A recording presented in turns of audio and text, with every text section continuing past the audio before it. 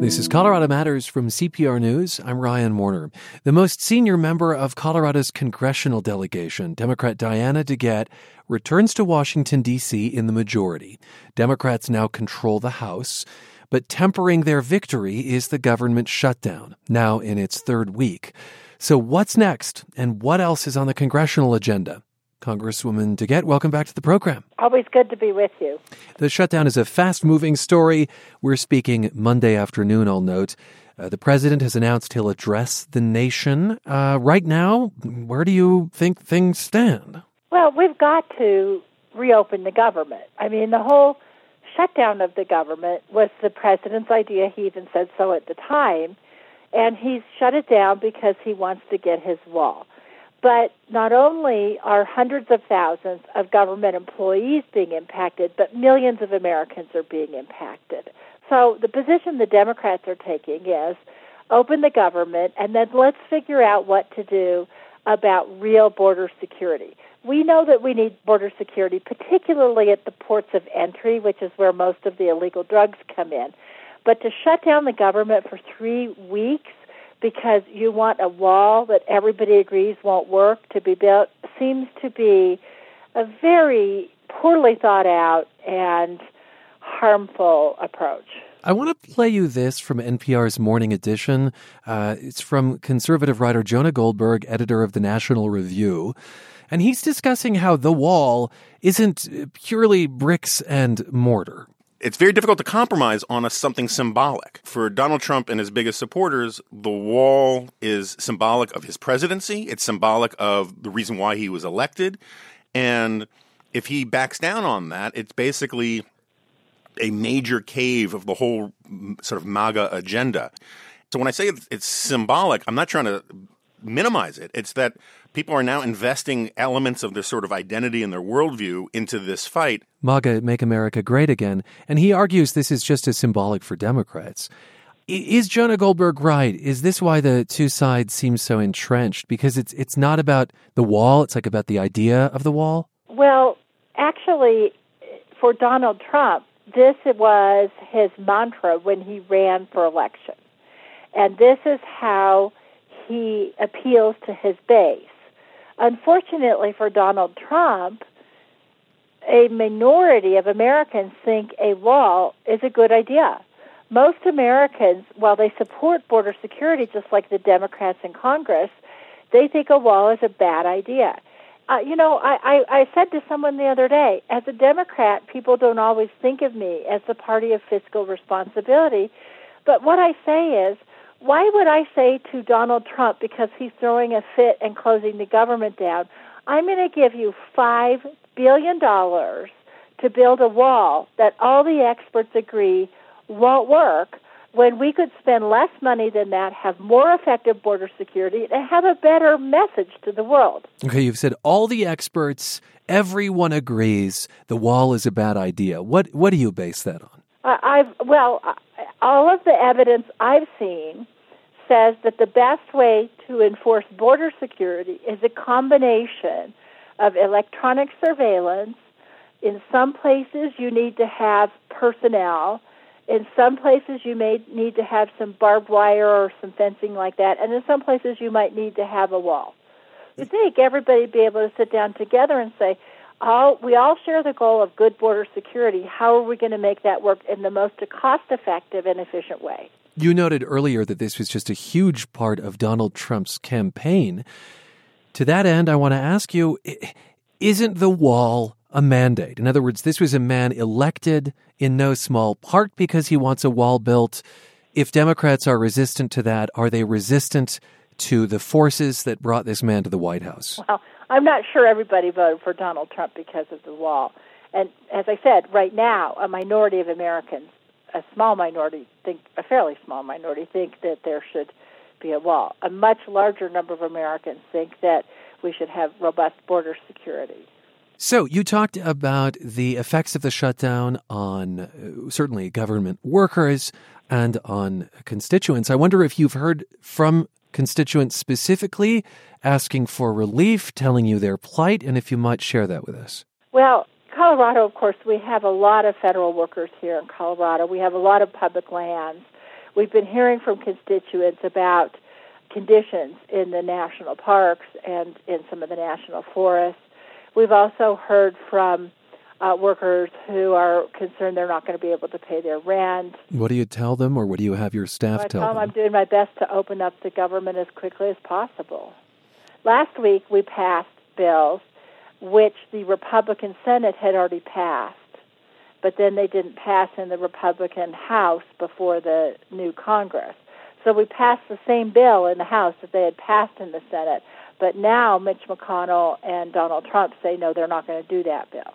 So this week, we're going to start passing a whole series of bills, starting with reopening the financial sectors so that people can get their tax refunds back. That's going to impact millions of Americans if they can't get their tax refunds, the IRS and those agencies. And then we're going to start trying to reopen those other agencies. One of the ironies of this shutdown is many of the agencies that are shut down have absolutely nothing to do with the border security issue. Any sense if Mitch McConnell will support such a kind of a narrow reopening? Well, we're beginning to see more and more senators understand that their constituents are being harmed. Of course, our own Cory Gardner last week was one of two senators who announced that we should just open the government and then talk about what to do about border security. I'll say that CPR News had a conversation last week with Cory Gardner, and yours is one of a number of voices of the delegation we're hearing on this issue. Diana DeGette, is it strange to be getting a paycheck yourself while many other government workers are not? Well, some would argue about whether I was an essential worker or not, but I am working hard to keep the government open. In the past, what we have done is we have compensated the people retrospectively who were not paid during the shutdown.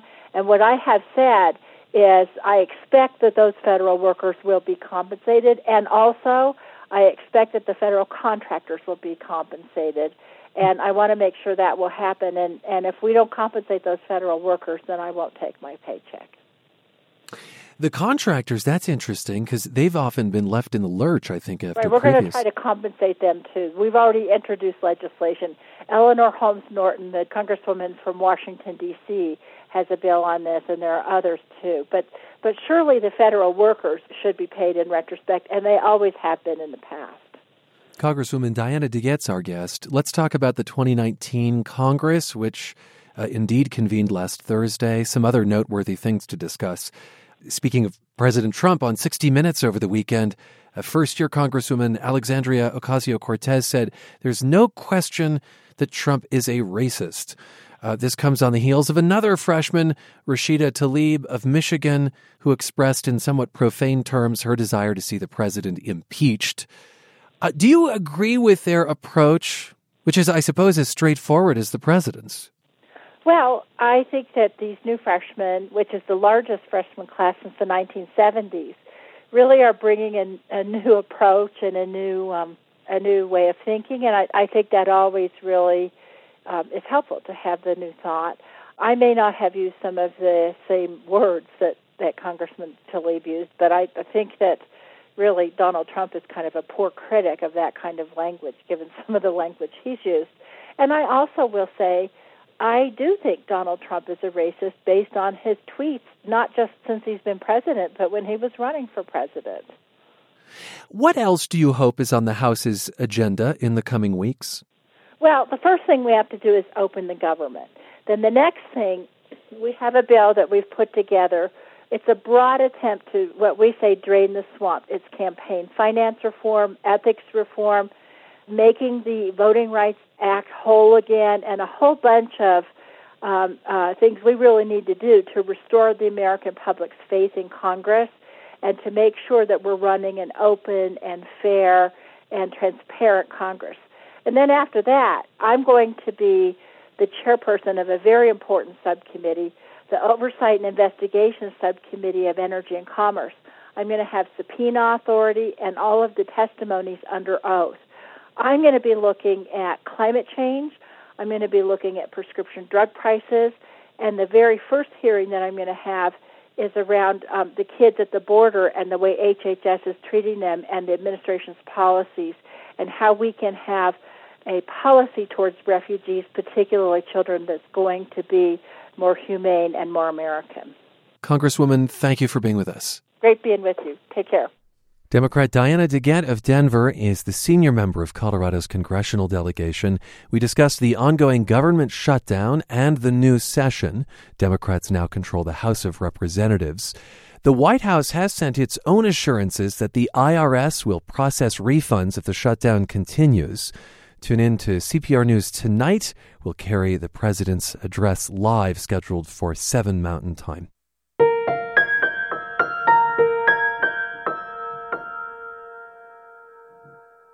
Vaping and e-cigarette use among teenagers has been in the news a lot lately. The U.S. Surgeon General recently issued a rare advisory calling teen e-cigarette use an epidemic. He called for aggressive steps to fight it. And as we've reported, Colorado tops a list of states surveyed for teen vaping. Coming up, advice for parents, teachers, even pediatricians. First, CPR health reporter John Daly examines what's behind Colorado's high rate.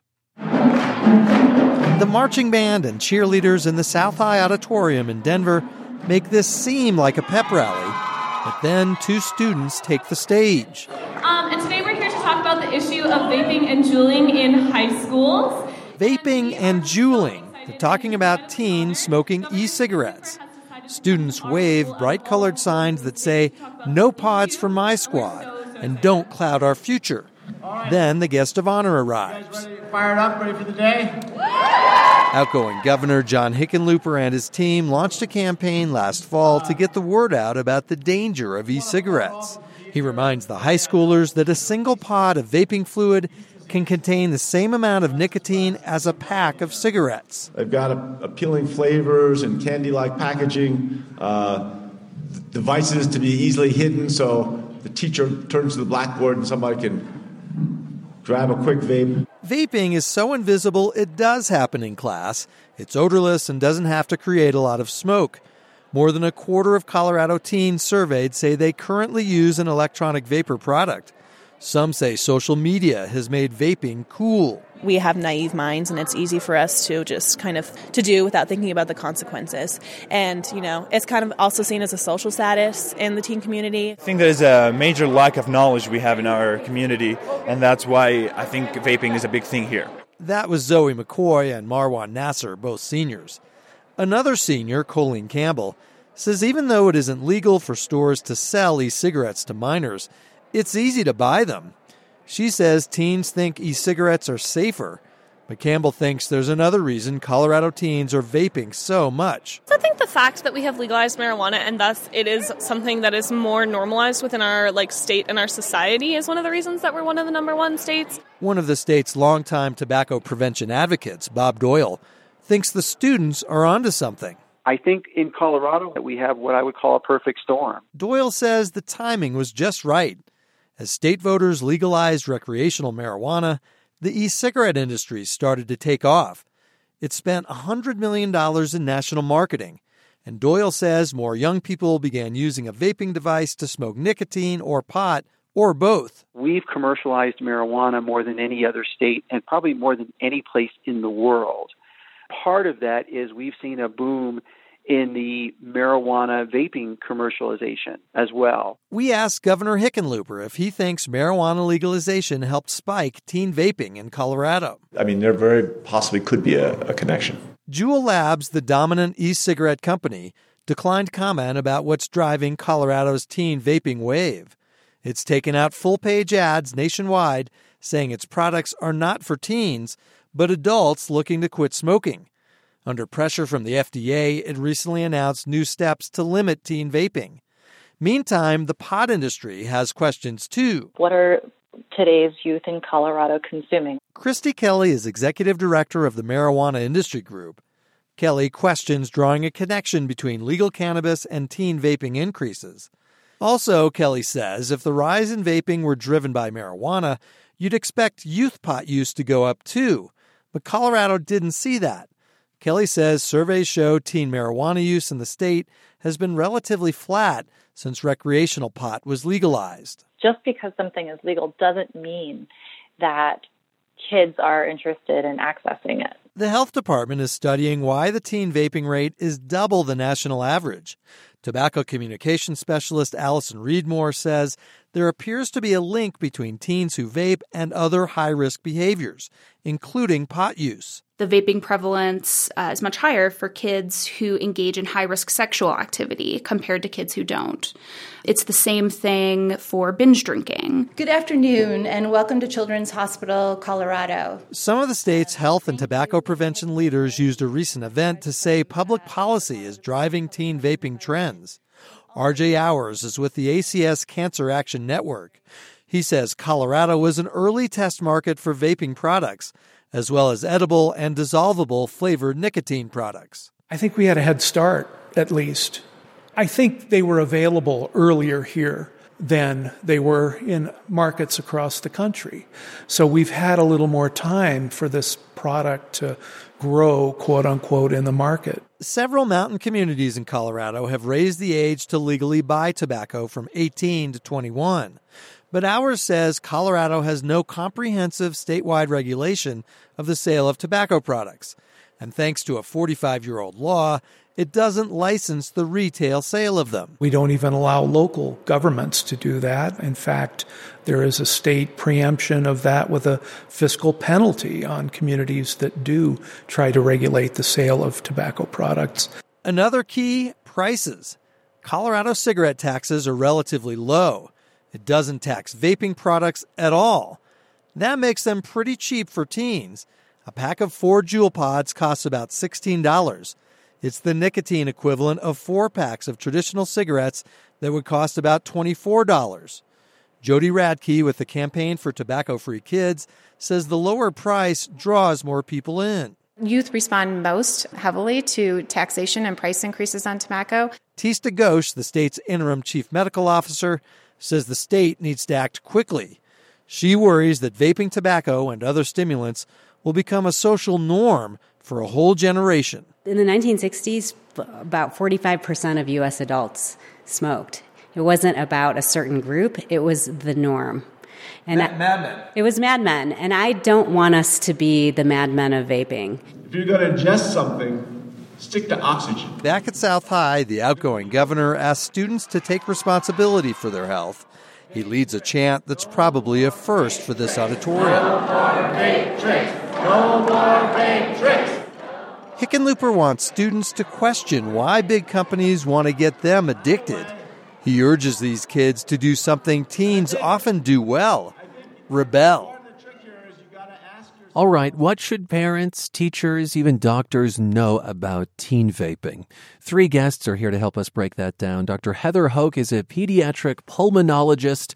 That means she specializes in lungs at Children's Hospital Colorado. And Dr. Hoke, welcome to the program. Thank you, Ryan. Don Daniels is a teacher at Chatfield High School in Littleton. He runs that school's tobacco education efforts called the NOT program, which stands for Not on Tobacco. Hi, Don. Thanks for being with us. Thank you very much, Ryan. And a voice you've already heard, CPR health reporter John Daly's in the studio. John is also the parent of a high schooler. I can't help but think your daughter is mortified that we just said that on the radio. Yeah, she's delighted that we've now told the state all about it. I mean, what's fascinating to me about your report, John, is that kids might do this in class and teachers are none the wiser. So I think it's important to talk about what these devices look like. Don, you've brought some show and tell for us. This is radio, but help us understand just how discreet these are, you know? Well, this is the Juul, which is the number one vaping product. And looks like a USB drive. Yeah, and that's actually how you charge it. You can actually insert it into a computer and provide the energy for it. And one of our teachers last year, Ms. Bruceman, who teaches across the hall from me, saw a student using this for the first time and was mortified that, you know, we don't even know what these look like as educators.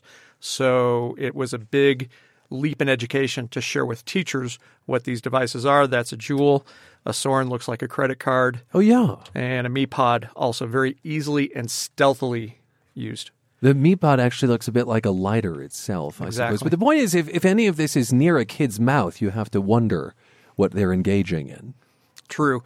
And the devices now are concealable in what's called vapeware. The vape companies actually market sweatshirts, and other pieces of clothing, which you can utilize with these devices and inhale through one string of the hoodie and exhale through the other string. Oh my goodness. So and it's stealth is critical. Smokeless. Correct. In this case. Okay, we'll post some photos to CPR.org for folks to take a look.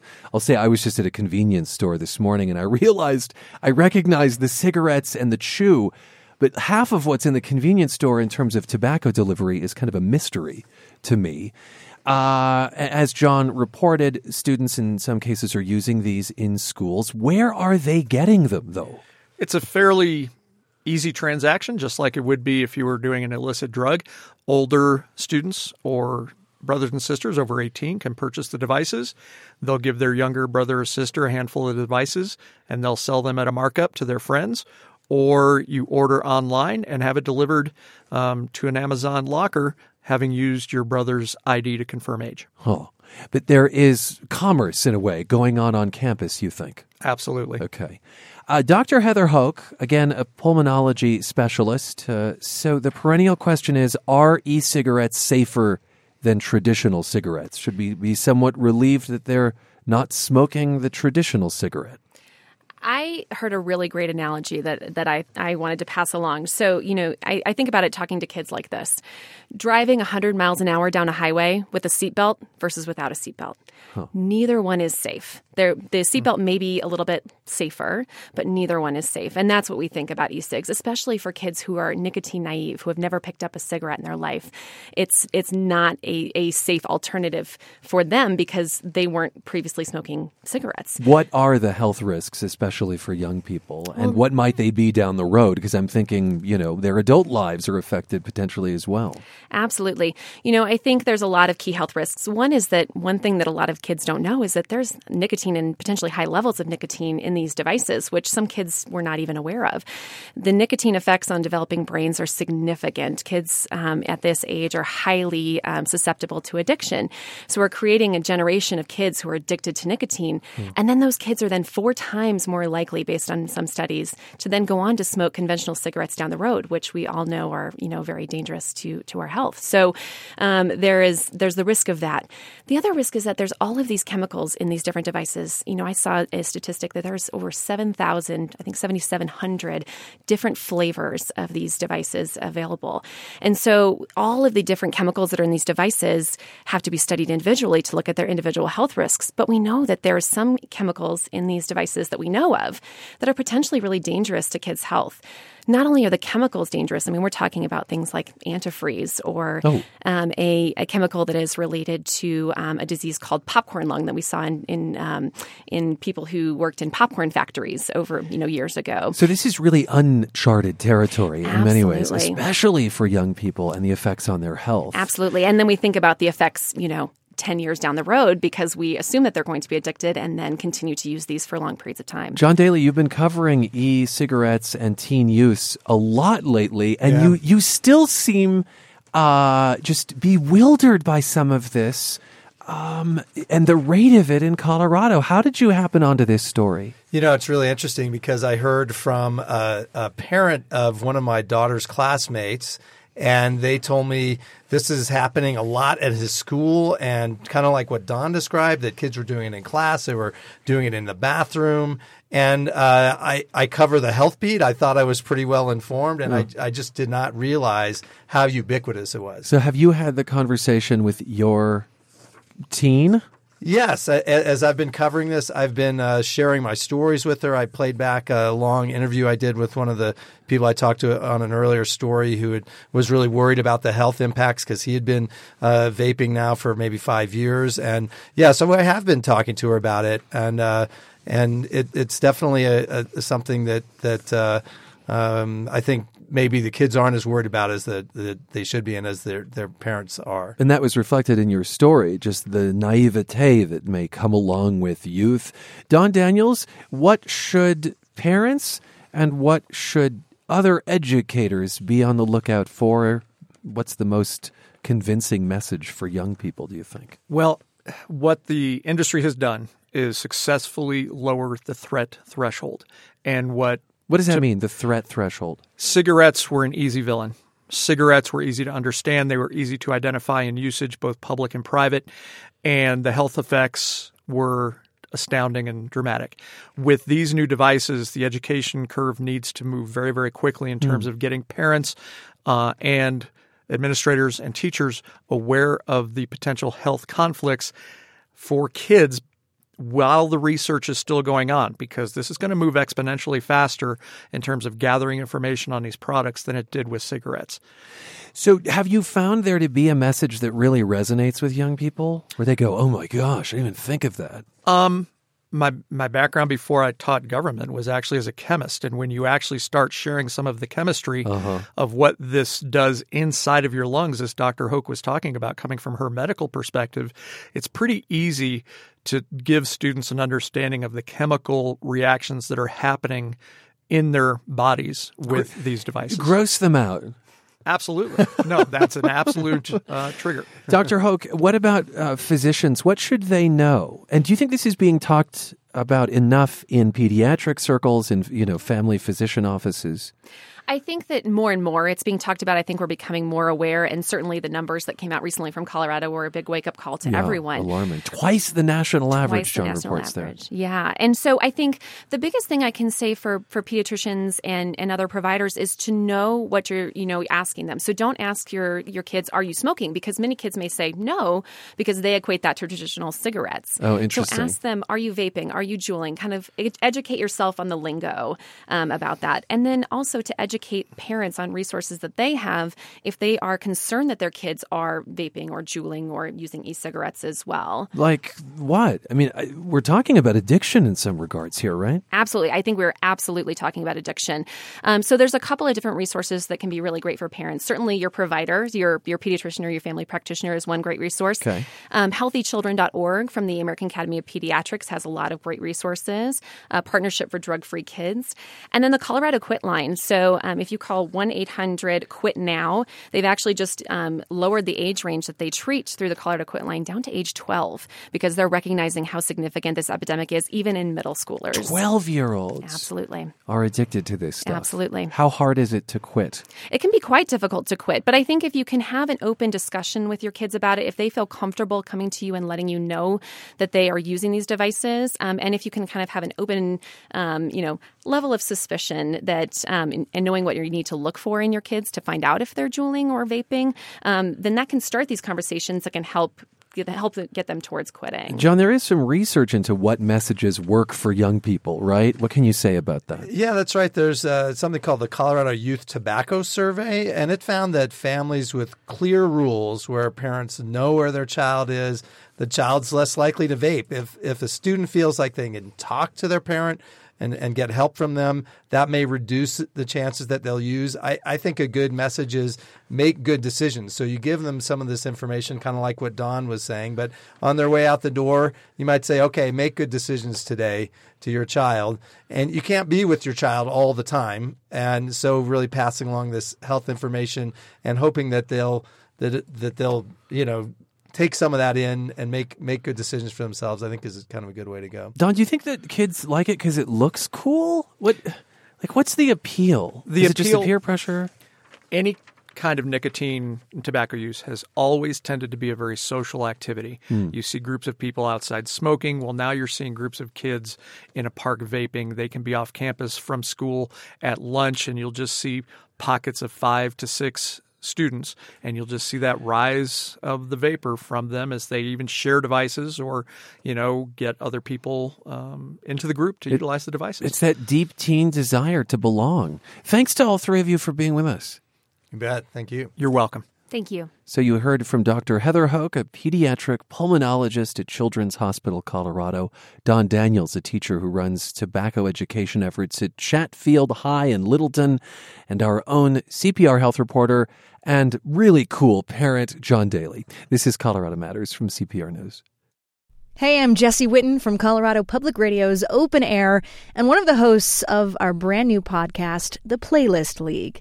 What I love about this is it takes something as beautifully subjective and personal as music and makes it into a battle royale. It's a music conversation, but done competitively as we draft playlists song by song according to a theme each month. So if you like music discovery, bloodthirsty competition, or even just a fun casual hang session with some fellow music lovers, check out the Playlist League from CPR's Open Air.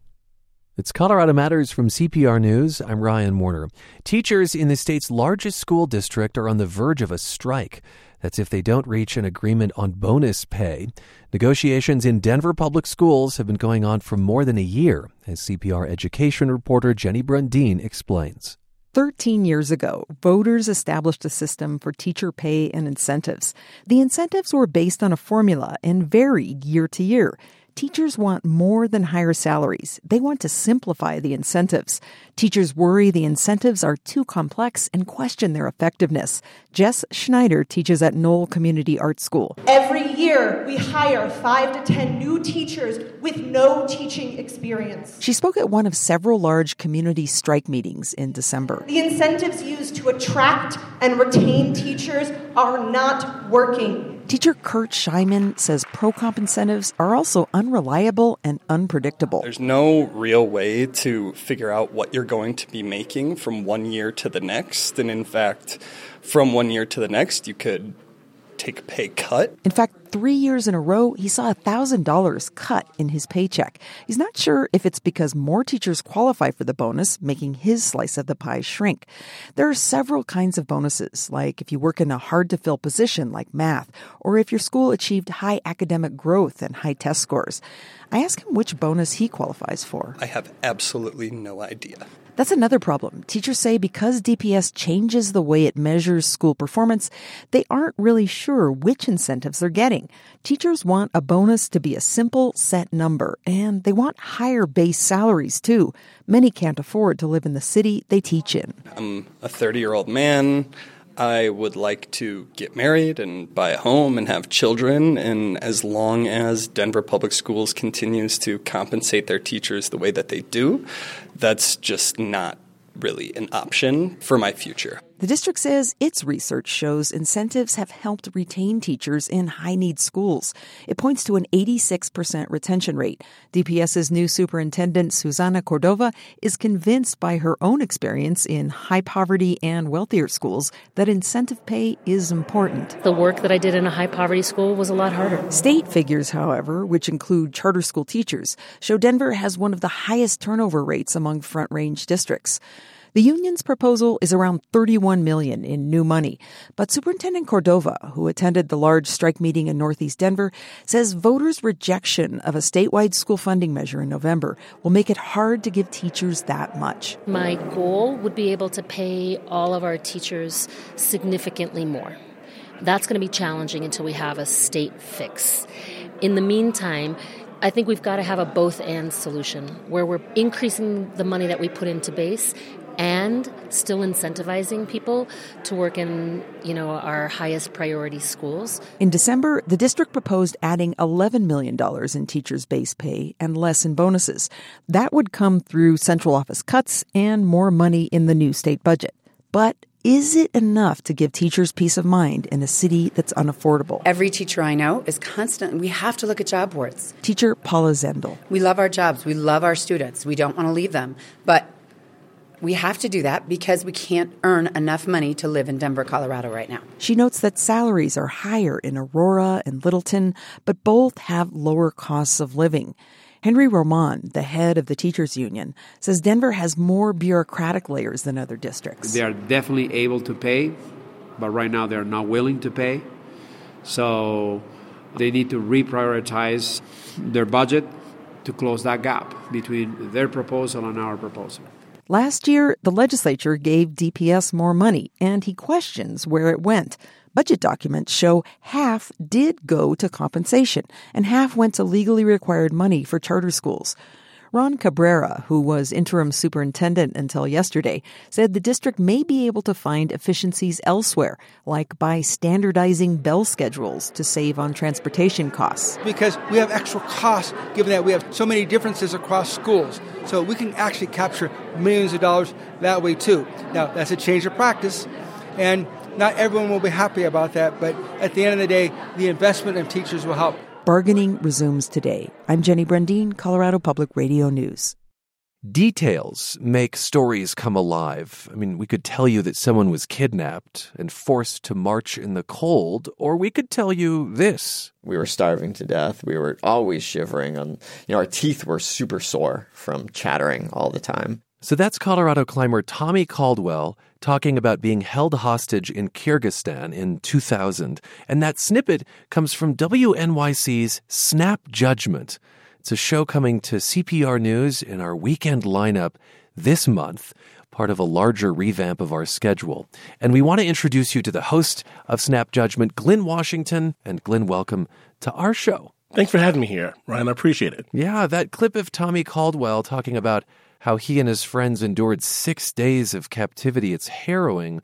What kinds of moments are you looking for in a story? We're always looking for moments where people are kind of put off their guard, where, all of a sudden now it's time to get real. It doesn't have to be, that you're hanging on the side of a mountain or in some grave danger either. All sorts of different types of moments really let us see the real person who's speaking. You described Snap Judgment on social media as storytelling with a beat. What does that mean, with a beat? It means that we're very, very serious about sound, maybe more so than any other program you're ever going to hear. As a speaker is telling their story, we want to put you in their world as best we can through every single sound trick in our toolbox. And that means music, that means Foley, that means everything. To create this whole immersive experience and listening to Snap. When you say Foley, those are the kinds of sounds that they had in like old radio theater. Yeah, this is kind of we call it movies of the mind, cinema of sound, storytelling with the beat. We definitely cite the evolution of what Snap has become back to some of those old-timey sort of radio theater moments. What's the strangest thing you've used to create sound? Oh, we're doing everything in here, Ryan. The sound squad itself is amazing, and it was funny when we first started Snap. I used to make sound myself until the pros came in and they kicked me out of the booth. But, I would be, squawking sounds. Sometimes we need a crowd. We'll have to have the entire crew jam up in the booth and holler and yell. Who can make a duck noise? It just depends on the day and the story. Did you find someone to make a duck noise? We sure did. You did. Okay. Okay, Glynn Washington of Snap Judgment. Another Colorado story your team did was about a headless chicken. Let's listen to this. He put it in an old wooden apple box, set it on the back porch, and the next morning he got up and the thing was still alive. He was amazed that, that's been alive for almost a day now. This shouldn't be happening. It wasn't until day 3 that people started realizing how bizarre it really was. The chicken ended up living for 18 months. How did Snap Judgment wind up doing a story about Mike the Headless Chicken, who has a festival in his honor in Fruita, Colorado? That's a good question. I know the producer who did that, Joe Rosenberg, however he scratches his curiosity itches, I will never know. But the story of the Headless Chicken, we got so much feedback. People who didn't believe it, people who thought that we were celebrating some sort of cruelty, people who wanted to try it themselves with their own chickens. It's one of those stories that you can't help but want to talk about it once you hear it. Your rise in public radio traces back to a contest you won. Will you tell us about that?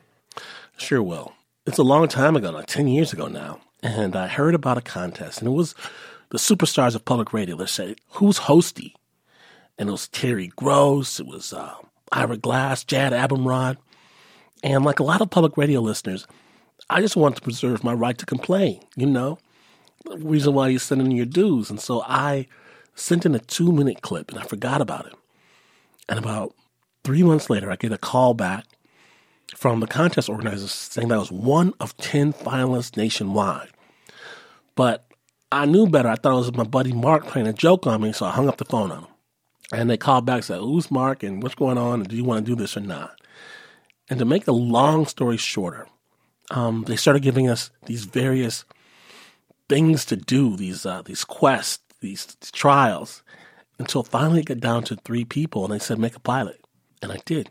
This is something I think a lot of people might be surprised to hear. After I made this pilot, of which I was very, very proud, I'd never been in radio. I was in nonprofit management. I made this pilot. I was proud. I finally got some sleep. I woke up the next morning, and I got a phone call from the contest organizers who said, and I quote, "You've embarrassed me.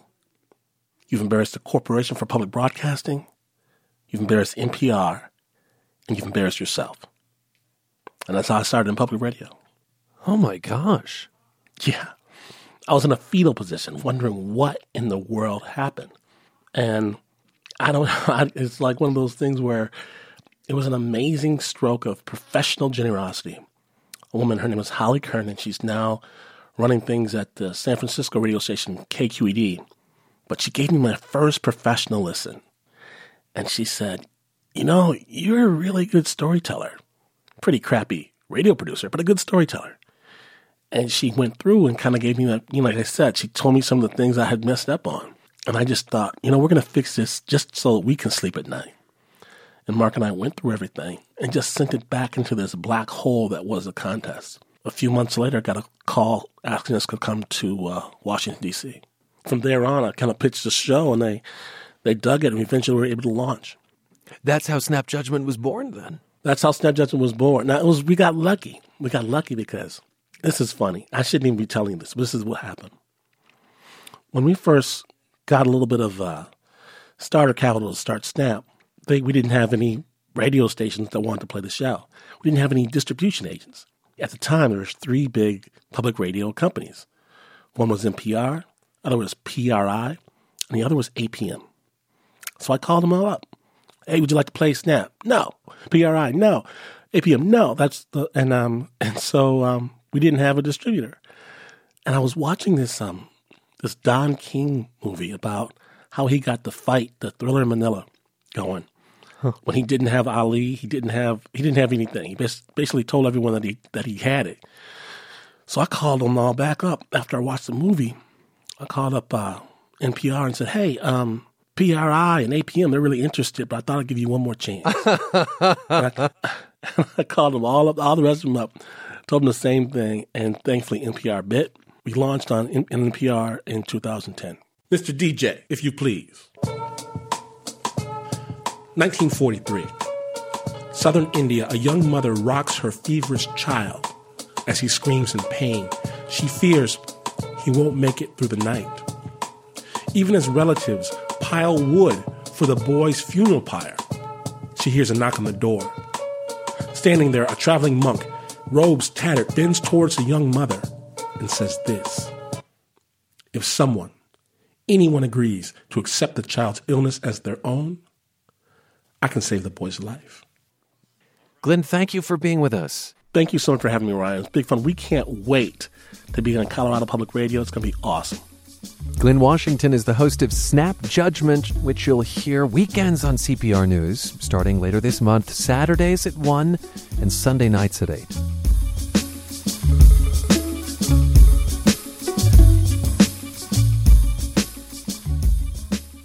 Hearing Glenn talk about Mike the Headless Chicken made us think back to that bizarre moment in Colorado history, which, as I mentioned, is still marked by a festival in Fruita on the western slope. I spoke with self-described weird historian Mark Hartzman last May about the event's origins, and a note, the conversation includes some graphic descriptions. Mark, welcome to the program. Oh, thanks for having me, Ryan. Surprisingly, you've written about other headless chickens, but tell us about what I think is the most famous one, Mike. Mike is definitely the most famous of the headless chickens. He lost his head in 1945, and it happened in Fruita, of course. It was a farmer named Lloyd Olson, and his wife had asked to have chicken for dinner that night, so he went outside into the yard, and he grabbed who would become Mike with the intent of making him their dinner. And he swung his axe, but the blade had just missed the jugular vein, and it left the brainstem in place. A blood clot helped prevent him from bleeding to death, but the head was gone, but the chicken was still functioning. It was still pecking around for food and strutting around, and Olson was just standing there, clearly in amazement that he just chopped off the chicken's head, and it was still alive. He felt some sympathy for this chicken and also some, again, amazement that this thing had this will to live. So he decided to embrace it, and he was able to keep it alive by feeding it liquids and grains through an eyedropper. Huh. How long did the chicken live? Well, the chicken lived for 18 months. And so it became a bit of a national phenomena. So, of course, locally, everyone was amazed by this. But Olson realized that other people would like to see this kind of a chicken as well. So he ended up hiring a manager, and they went on tour, and they basically put on a sideshow with Mike, the headless chicken. He was known as the Headless Wonder Chicken. So this went on from everywhere from New York to Los Angeles, where people could line up, they could pay $0.25, and they could see this headless chicken strutting around, becking for food. Again, it's something that no one had really seen before. So it's quite a phenomenon, and they made quite a good amount of money. I can imagine that something, the kinder thing to have done would have been to put the chicken out of its misery. I can't say that the chicken was miserable, I suppose, but that's speculation on my part. How did Mike finally meet his demise? Well, they were on this tour, and they were at a motel one night, and the chicken, he started to just choke. And Olson couldn't find the eyedropper that he would have used to, I guess, help clear the esophagus. And sadly, he choked to death. And that was the end of Mike. It seemed like a bit of a freak thing, no pun intended there.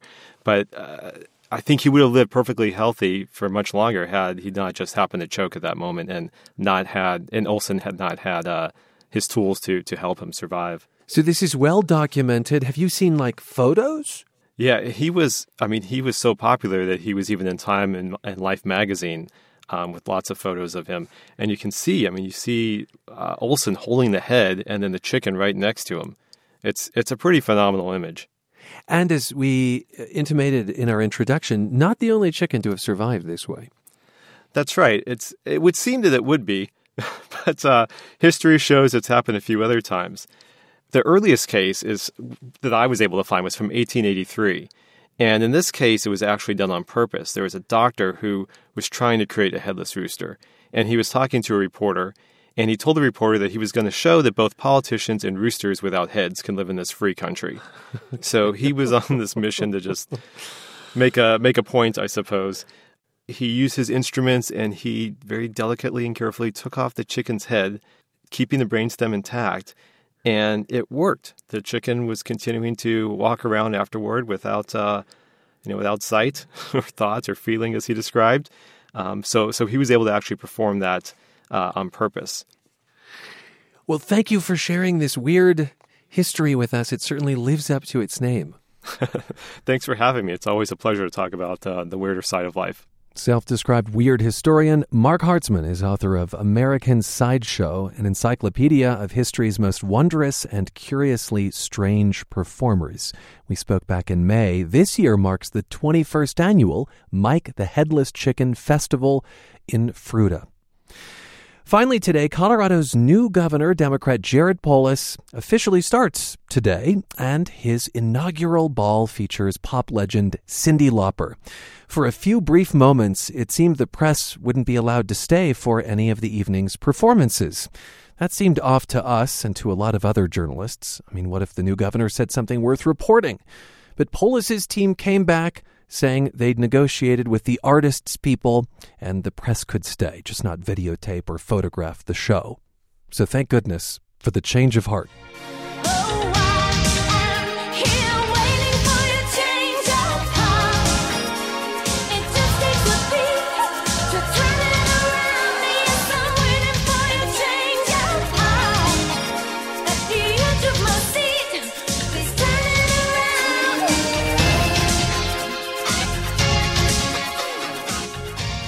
Thanks for being with us. I'm Ryan Warner. This is Colorado Matters from CPR News.